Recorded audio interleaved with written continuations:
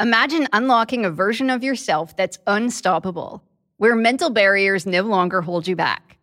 Listen to Mentally Stronger with me, Amy Morin, therapist and international best-selling author, here to guide you on a journey to reaching your greatest potential. Every Monday, I bring you into conversations with some of the most fascinating minds. Experts, authors, entrepreneurs, athletes, and musicians. They don't just share stories. They reveal the mental strategies that propelled them to the top. But here's the real magic. At the end of each episode, I break down their wisdom into practical, therapist-approved advice. In my solo episodes, I dive deep into the techniques that build mental strength. It's like having your own personal therapy session as you discover how to turn these insights into steps you can take right now. This podcast isn't just for those facing mental health challenges. It's for anyone who wants to push their limits, achieve peak performance, and truly thrive. Are you ready to unlock your full potential? Then it's time to become mentally stronger. Subscribe to Mentally Stronger with therapist Amy Morin, available wherever you love to listen to podcasts. With the new year comes the perfect time to try out some new things. So it's the perfect time to add Native aluminum-free deodorant to your 2021 routine. I have tried almost every aluminum-free deodorant there is, and I can say without a shadow of a doubt that Native is my absolute favorite. Native cares about your armpits, which is why their list has ingredients you've actually heard of and can pronounce, like coconut oil and shea butter. Not just that, but none of their products are tested on animals, and almost everything is vegan. So you can feel good about your choice to switch. There are so many options to choose from, and I don't just mean their normal line and seasonal scents. There is a line of sensitive deodorants for those with baking soda sensitivities, plastic-free for those wanting to cut down their plastic consumption, and unscented for those who are all about their own scent. And if that wasn't enough to convince you to try Native, making the switch is risk-free to try because every product comes with free shipping within the U.S., plus free 30-day returns and exchanges. So head over to Native and pick out your perfect scent. Make the switch to Native today by going to nativedeo.com/morningcup or use the promo code morningcup at checkout and get 20% off your first order. That's nativedeo.com/morningcup or use the promo code morningcup to check out for 20% off your first order.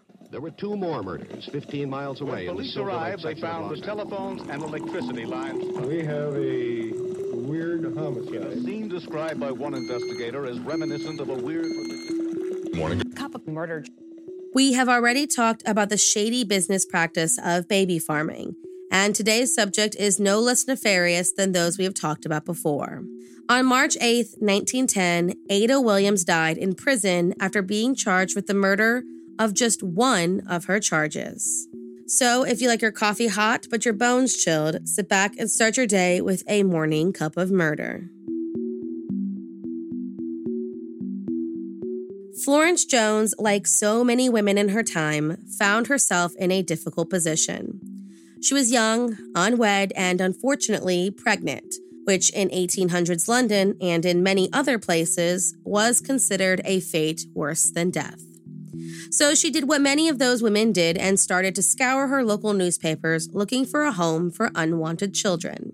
She found a Mrs. Hewitson, who placed an ad stating, "Young married couple would adopt healthy baby, very small premium," and requested £5 for the infant's care. Florence could only pay £3, but Miss Hewitson took pity on the young girl, and soon, her daughter Selina was left in this stranger's care where she would remain for 3 weeks until September 27th, 1899. That's the day her body washed up on the shore of the River Thames, bound together with cord. In those 3 weeks, Florence had made arrangements to pay the leftover money and meet with her daughter and a Mr. Hewitson at the station.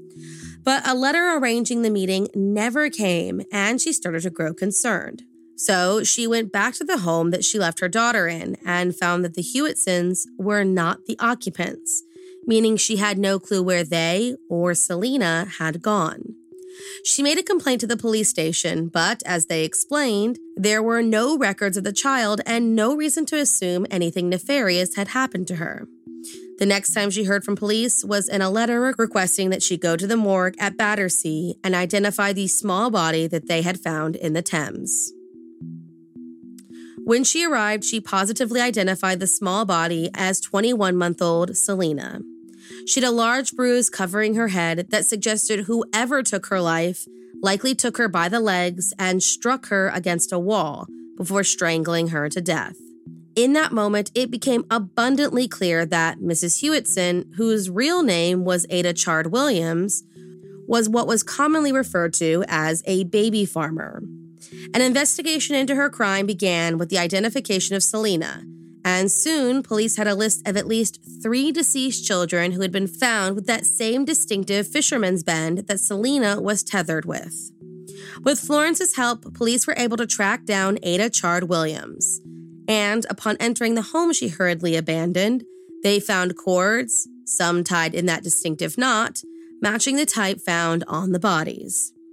She was brought to trial in February of 1900, at which time the prosecution relied heavily on the presence of the distinctive knots as her signature. After just 30 minutes of deliberation, the jury found 24-year-old Ada Chard Williams guilty of the murder of Selena Ellen Jones and was sentenced to death.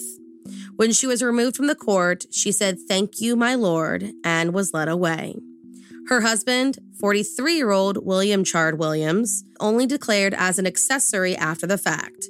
He was acquitted and left the courthouse a free man, where he was immediately rearrested and charged with fraud.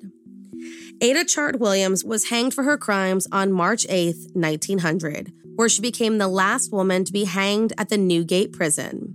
In the end, with the execution of Ada, we have no clue just how many children she was responsible for killing. Whether it began and ended with the 4 bodies discovered, or there were many, many more that just never washed up. Thank you for joining me in my morning cup of murder. Please join me again tomorrow to hear what terrible thing happened on March 9th. Don't forget to rate and subscribe and let me know how you like it. If you want to help support the podcast, there's always Patreon or just sharing it with your true crime obsessed friends.